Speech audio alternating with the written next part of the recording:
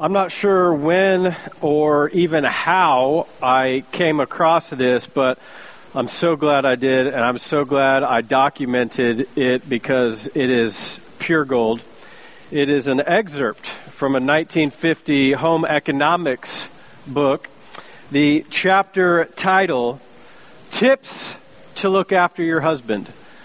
That's exactly what I want my high school daughter learning, by the way, in public school, tips to look after her husband. But bear with me on this. I promise we're going somewhere, but you need, trust me, in your life to have these. Tip number 1, how to look after your husband.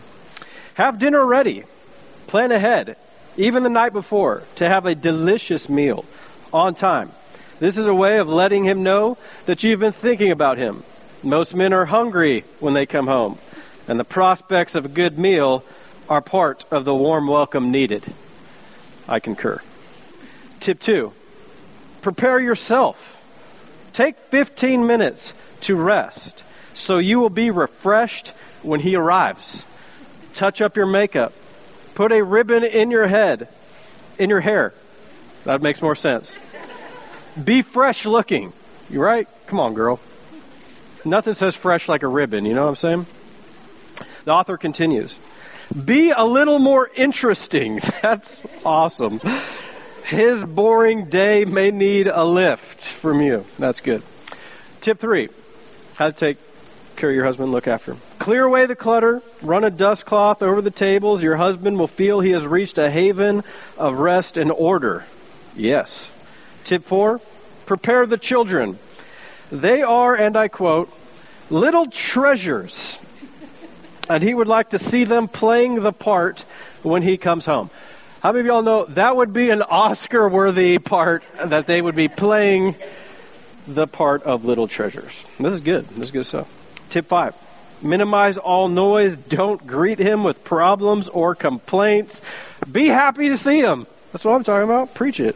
Be happy. Tip 6, make him comfortable. Arrange his pillow. Offer to take off his shoes. Speak in a low, soft, soothing, and pleasant voice. And if Laura spoke to me in a low, soft, soothing voice when I came home and said, here, sit down. I've prepared your pillow. Please let me take off your shoes.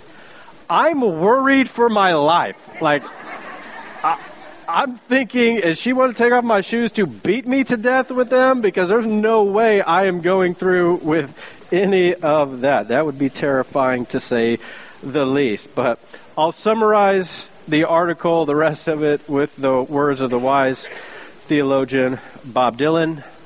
Times they are a-changing. You know, like that ain't happening anymore. But here's why I wanted to share that with you. Not to say that any of those things should happen, but rather I wanted you to notice the emphasis that the author put on the wife to look forward to and to anticipate and prepare for her husband coming home. There's an expectation that she should have in fact, the author concludes with these words, the goal of me writing this with these tips, they're to try and make your home a place of peace where your husband can renew himself in both body and spirit. Now, from a Christian perspective, I find that somewhat comical because I know that my wife can't provide me, nor should the expectation be that she should provide me a place of peace and spiritual renewal. That's what Jesus had to come to do. It's the whole point of Christmas. That's why I love Isaiah 9:6 when they called Jesus the Prince of Peace, Wonderful Counselor. That's what Jesus came to do. Provide you peace. Give you counsel. You'll look in all of the world, and many of you have, to find those things, and you can never find them apart from Jesus. It's not in the clothes you wear. It's not in the friends you have. Peace, counsel. It's not in all of those worldly things that you've tried. It's only found in Jesus. But back to the article. The premise, I think, is good. I think we should desire to do nice things for the ones we love. But if serving our spouse is the only purpose in life, then life is, of course, going to be a struggle. In other words, the premise is good, it's just misplaced. So let me draw a different conclusion. Instead of having tips to look after our husband this year, how about some tips to look after ourselves?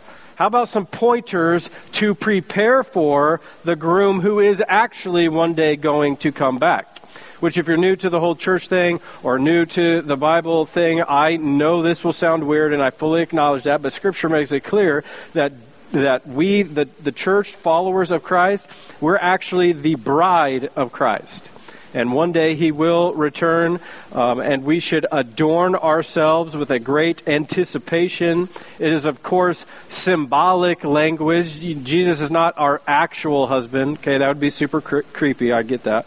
But prior to sin entering into the world, the one relationship that best communicated the love that God had would be that as a husband towards his bride, or a father to his child. This is what God tries to paint the picture for us in the words of Scripture. There's no other relationship that fully communicates the love that God had for you, and that He had to send His Son to die for you. He loves you like a spouse. And our response to His love should be like the planning of a wedding. It should be like the bride looking forward to making sure everything is perfect for that day that she does, in fact, get married. We're planning for our Savior to come back and rescue us from death and destruction and pain. And I can't help but ask the obvious question of, are you doing that? Are you preparing your heart and your soul and your life, looking forward to the day when Jesus breaks through the clouds and says, "Well done, good and faithful servant"? Is your life reflective of that expectation and anticipation?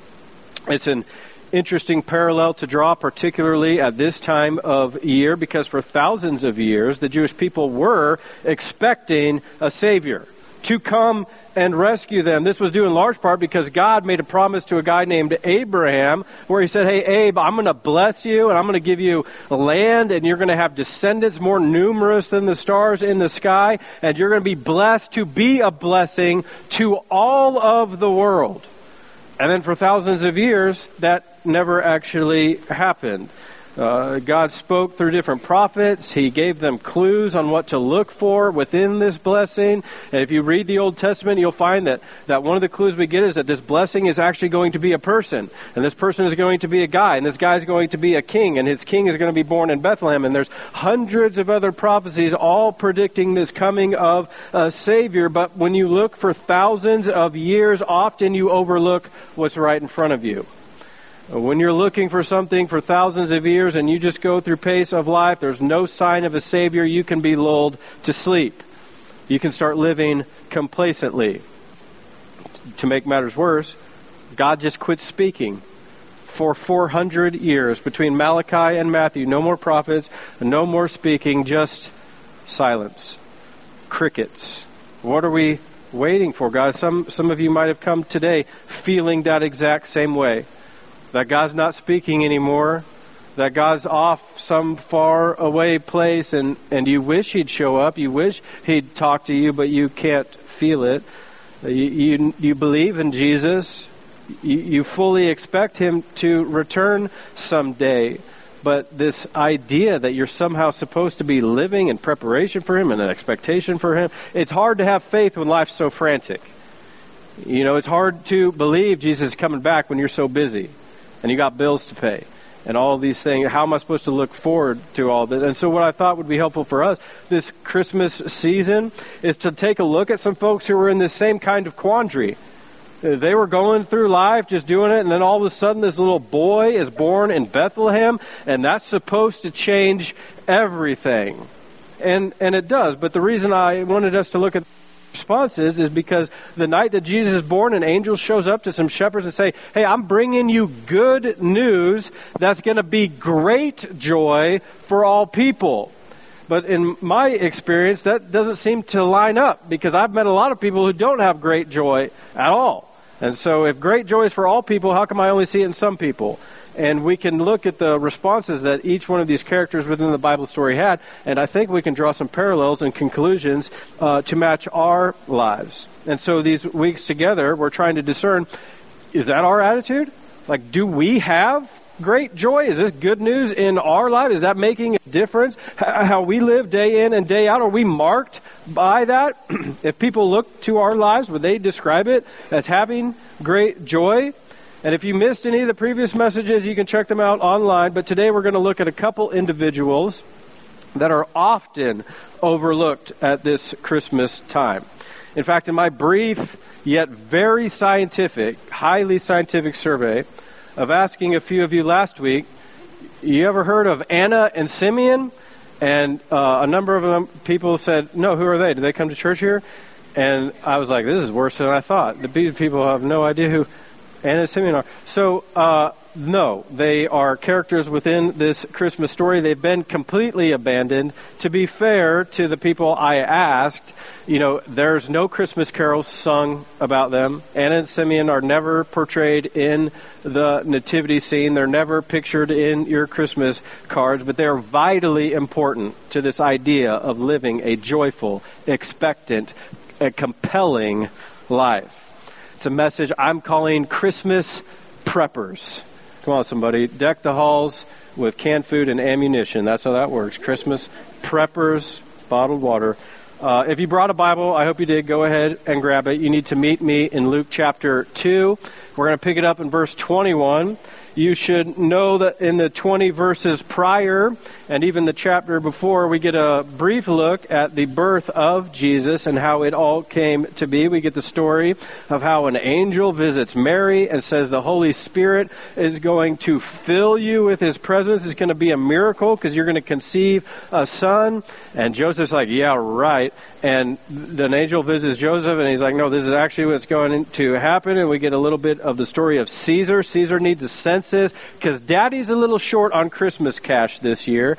And so I need a little tax revenue. And so he generates this census, and Joseph and Mary, they have to travel all the way to Bethlehem, over 100 miles, while she's 9 months pregnant, in order to register for this census. And you know the rest, the shepherds, the manger, it all happens.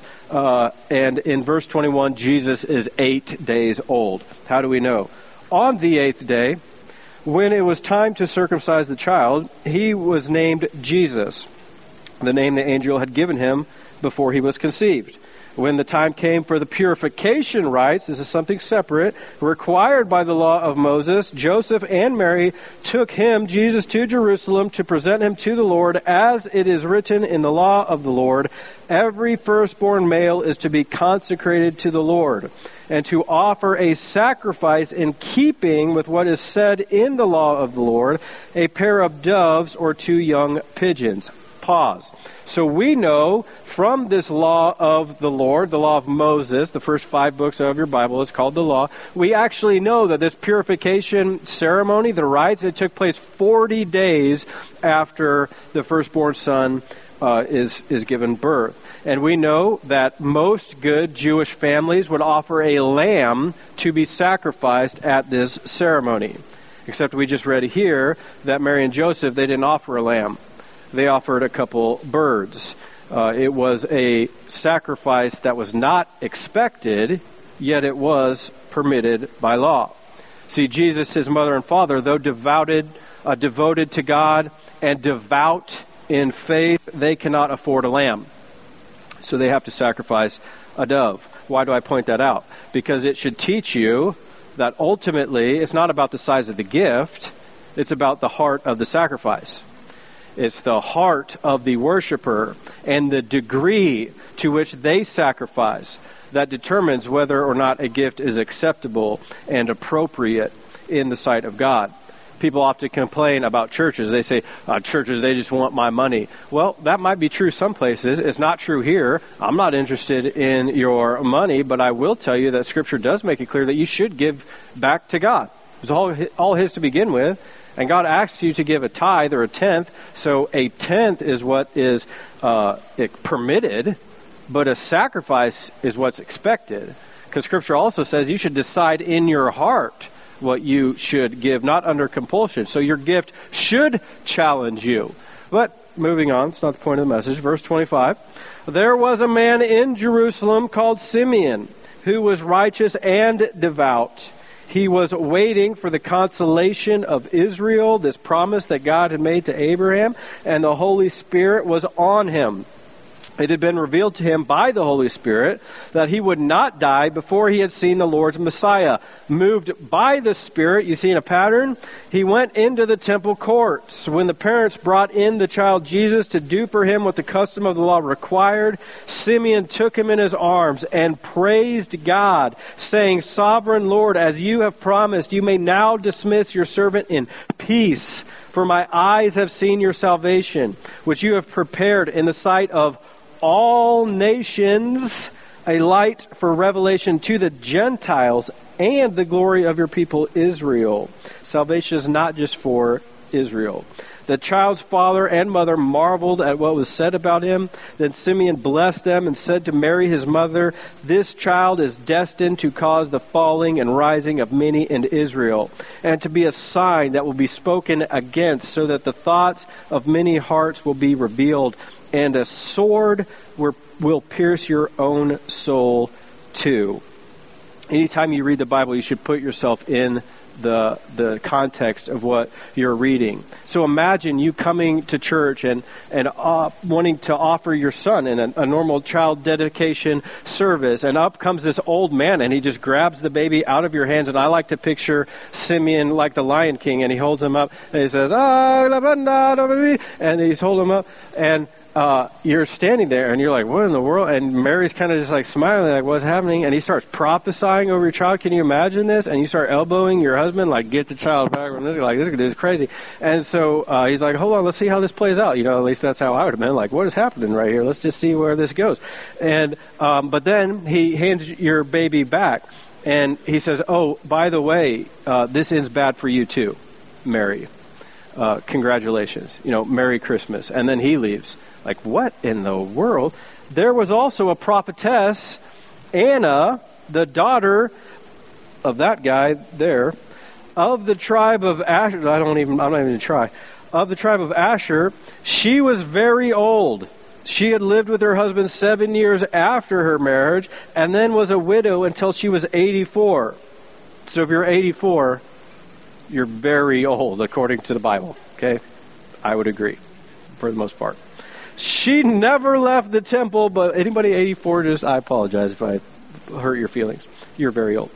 She never left the temple, but worshiped night and day, fasting and praying, coming up to them. At that very moment, after Simeon prophesied, she gave thanks to God and spoke about the child to all who were looking forward to the redemption of Jerusalem. When Joseph and Mary had done everything required by the law of the Lord, they returned to Galilee, to their hometown of Nazareth. God, thank you for your word. We just ask you now to fill us with your Spirit, as you did with Anna and Simeon. God, we're offering you thanks now, as Anna and Simeon did. We are imploring you to open our eyes to what you would have us see. Help us leave here changed, one step closer to you based on your word. And God, we come with heavy hearts. Apparently, somebody more holy than myself has been praying against my snow, and you've been listening to them. I pray now that you do what makes the most logical sense.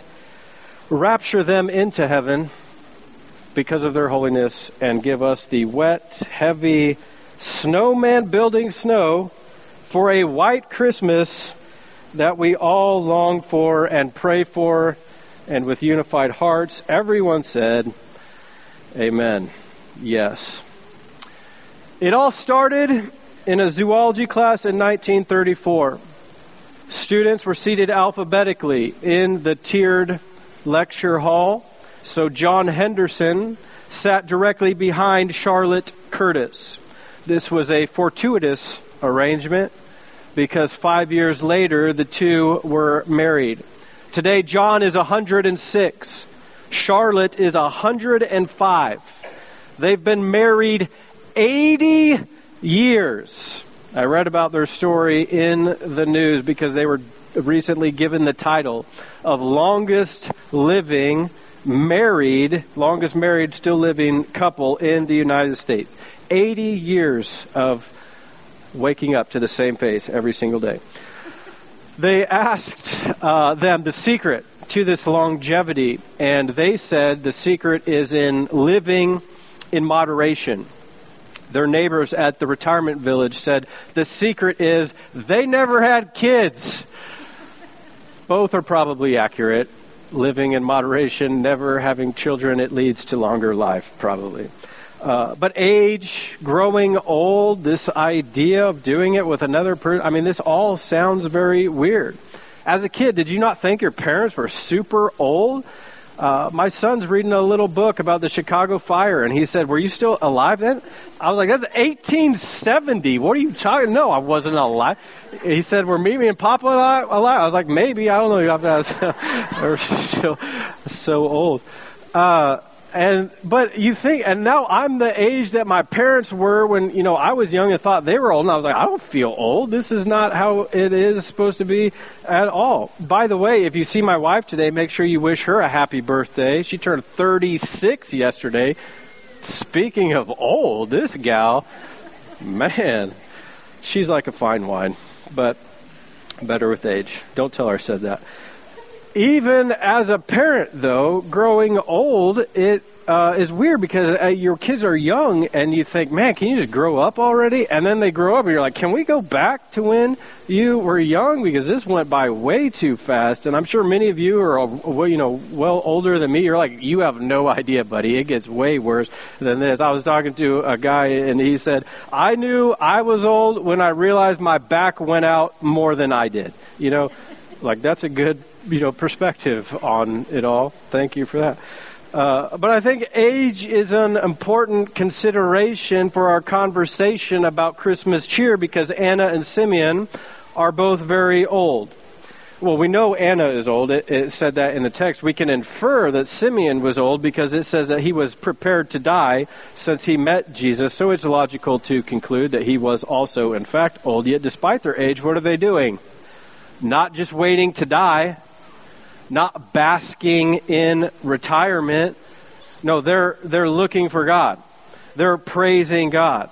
They're living righteous and devout lives, praying and fasting and spending time in the temple. Here's the lesson for us. Growing old has nothing to do with giving up. Jot that down if you're taking notes. Growing old has nothing to do with giving up. Oh, sure, you might not be able to do physically the things that you once were able to do, but God still has a plan and purpose for you. It could be as simple as praying and fasting, as Anna and Simeon did. And it's also one of the reasons we like to do praying and fasting every January to set yourself up for success in that year ahead. But I should also point out something more, because Titus 2:4 says when you're old, the old women, you should train the younger women to love their husbands and their children, to live wisely, to live pure lives, to work in their homes if need be, to do good, to be submissive to their husbands. They'll not bring shame on the word of God, old women. Old men, in the same way, encourage young men to live wisely. You yourself, old men, should be an example to them by doing good works of every kind. Let everything you do reflect the integrity and the seriousness of the teaching in the Bible. It's unfortunate because for whatever reason, this training and modeling, this teaching, this living a life of integrity, it's very rare. Perhaps it's because of insecurity on both sides. The old folks want to help train and lead and serve well. The young folks, they just don't want to listen. But I know it's also because some old people want to punt on their responsibility to be leaders and trainers and equippers and live a life of integrity. They want to go out and have fun like they used to, so they don't want to be living this life. I was listening to a children's pastor at a conference, and she was telling an interesting story. She was talking about how there's some older women in her church, and she asked them to volunteer in the kids ministry, and they told her, we've done our time. Like, our kids are grown. We don't need to be back there. She was naturally a bit taken back by that response, as I would be as well, but her point was a good one, because she asked rhetorically, can you imagine standing before God, and when he asks about your time serving a local church, you respond with, I didn't do that because I did my time, like you're some kind of prisoner on cell block B. It's worth thinking about. No, older men, older women, God has not left you here simply to be a butt in a seat. And you're not relegated off to some prayer closet. If you're still alive and breathing and on this planet today, God still has something for you to do. Can I hear a better amen, somebody? Because Job 12:12 says, wisdom belongs to the aged and understanding to the old. So when you put those two texts together, Job and Titus, you see that we need you, old folks, serving, leading, modeling. One of the things that makes me nervous about the age that we live in, because of automation, because of pace of life, what makes me nervous is how much culture we lose every time an older saint passes away. I was thinking about, as a kid, my dad's grandma was still alive. And the only thing I can really remember is going to visit her at her trailer home out in the country. And she would make the best biscuits you have ever put in your mouth at any point in time. Forget KFC. Are you kidding me? That's garbage compared to what she would make. And my dad would tell me later on that she was blind. And so the fact that she could prepare the biscuits at all was just something amazing. She had done it so many times. She didn't need to look at a measuring cup. She didn't need a tablespoon. She didn't even need to set the oven. I guess she just did it by fire. Who even knows what had happened with that? And cast iron. And she just knew everything, and she could put it all together. And when they came piping hot out of the oven and you tasted it, you'd say, this is a miracle from God. And as a family, we took all that for granted, because now that she's gone, nobody has the recipe. And how many other recipes have been lost because the older women didn't pass on their cooking secrets to the next generation? How many little life hacks have we lost because we never got them recorded and the older folks didn't pass them on? Little hacks like you're supposed to roll up your cinnamon roll dough and then cut it with dental floss. Cooking hack. Get the cinnamon flavor, not the mint, cooking hack.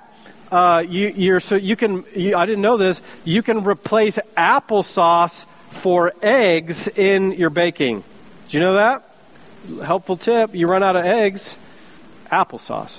You should soak your egg in white vinegar prior to poaching it, which is the only way to eat an egg, by the way. Poached. Y'all had poached eggs before? Don't come at me with scrambled eggs, okay?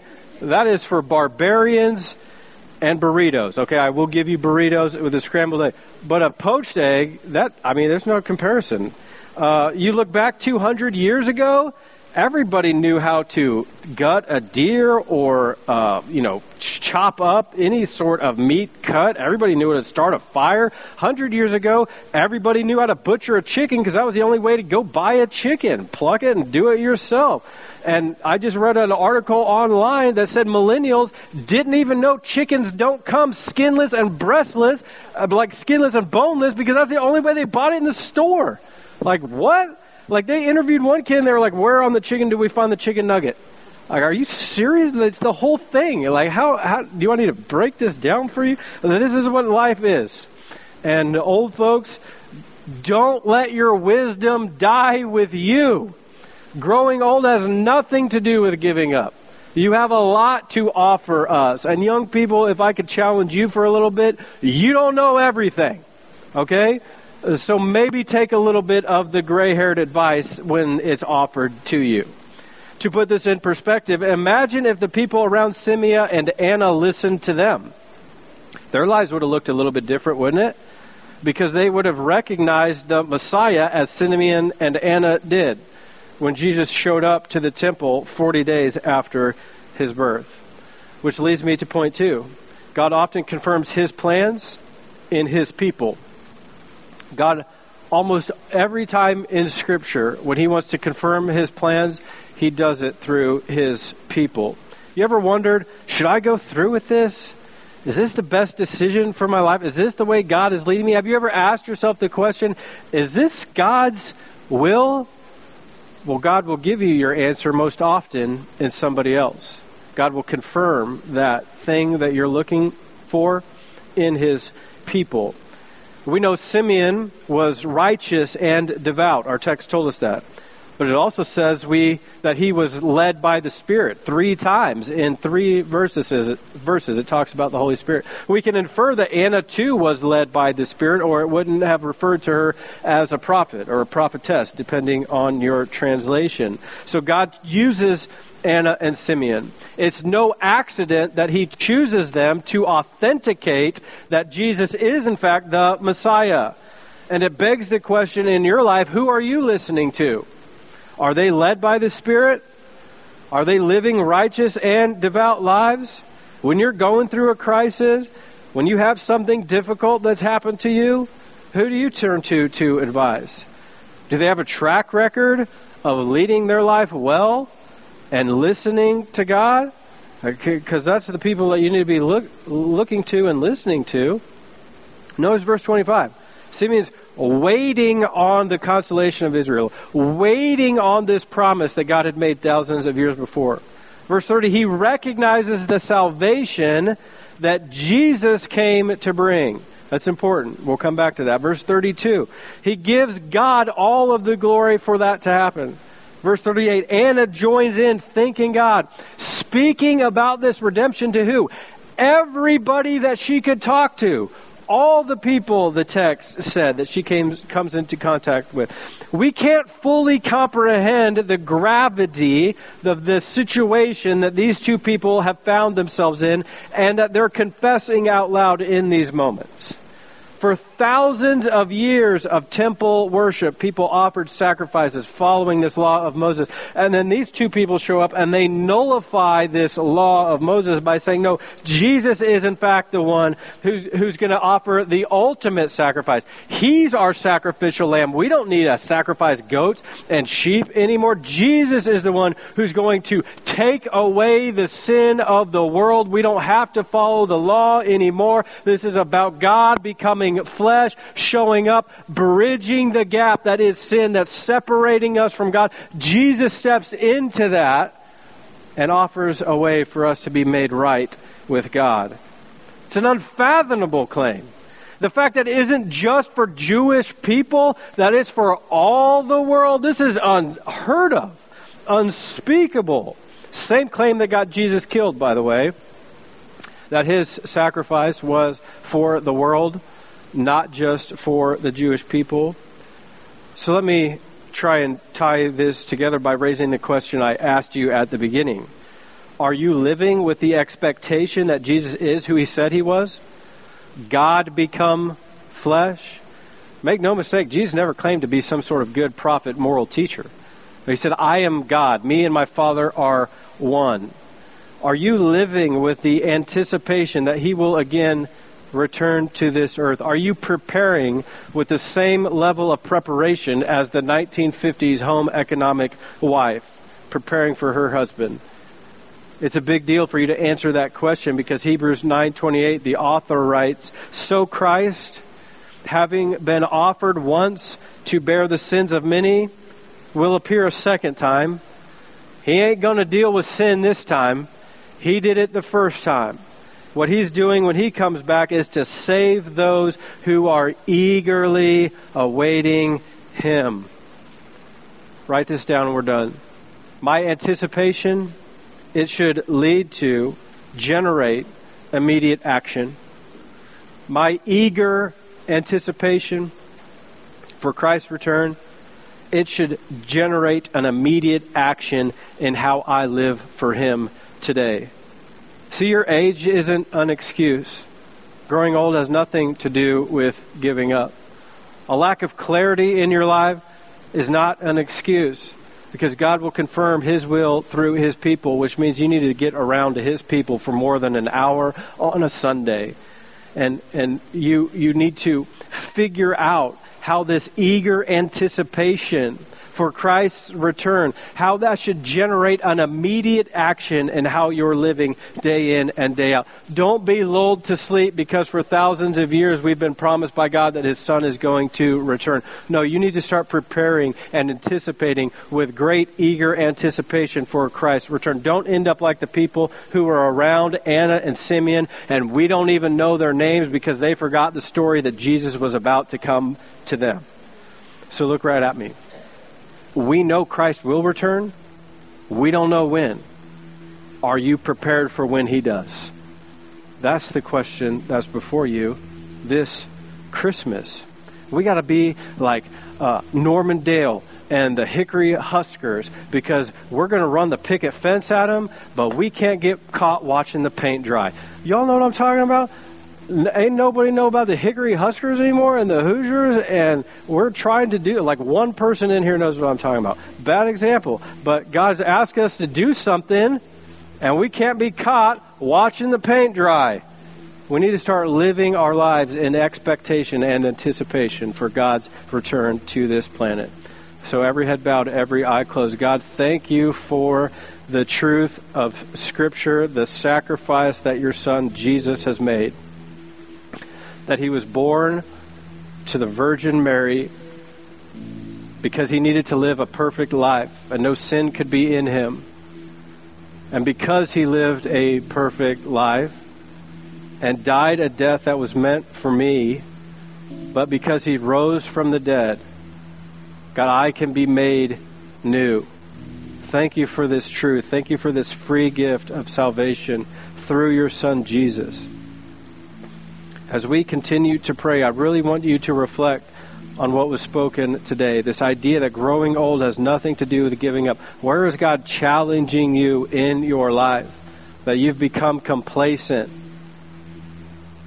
Where do you need to start training and leading and modeling? This idea that He's going to confirm His will through you is a big deal. Who are you speaking life into? You know, if Anna and Simeon, had they not spoken life into Mary and Joseph, prophesying, Mary, this gift of your Son is going to cause great anguish in your soul. Don't you think that when Mary was standing before the cross of Jesus, looking up at her Son, fully realizing this sacrifice that He was making, don't you think she pointed back to these words? Simeon. She felt that anguish in her soul. That sword was piercing her just like the nails were piercing her Son. But it confirmed in her who Jesus really was. And it gave her strength. You can be that blessing in somebody else's life. You can speak encouragement. You can say, no, I believe in you and the gifts God has given you. Parents, maybe God's challenging you right now just to say that to your kids. I believe in who you are.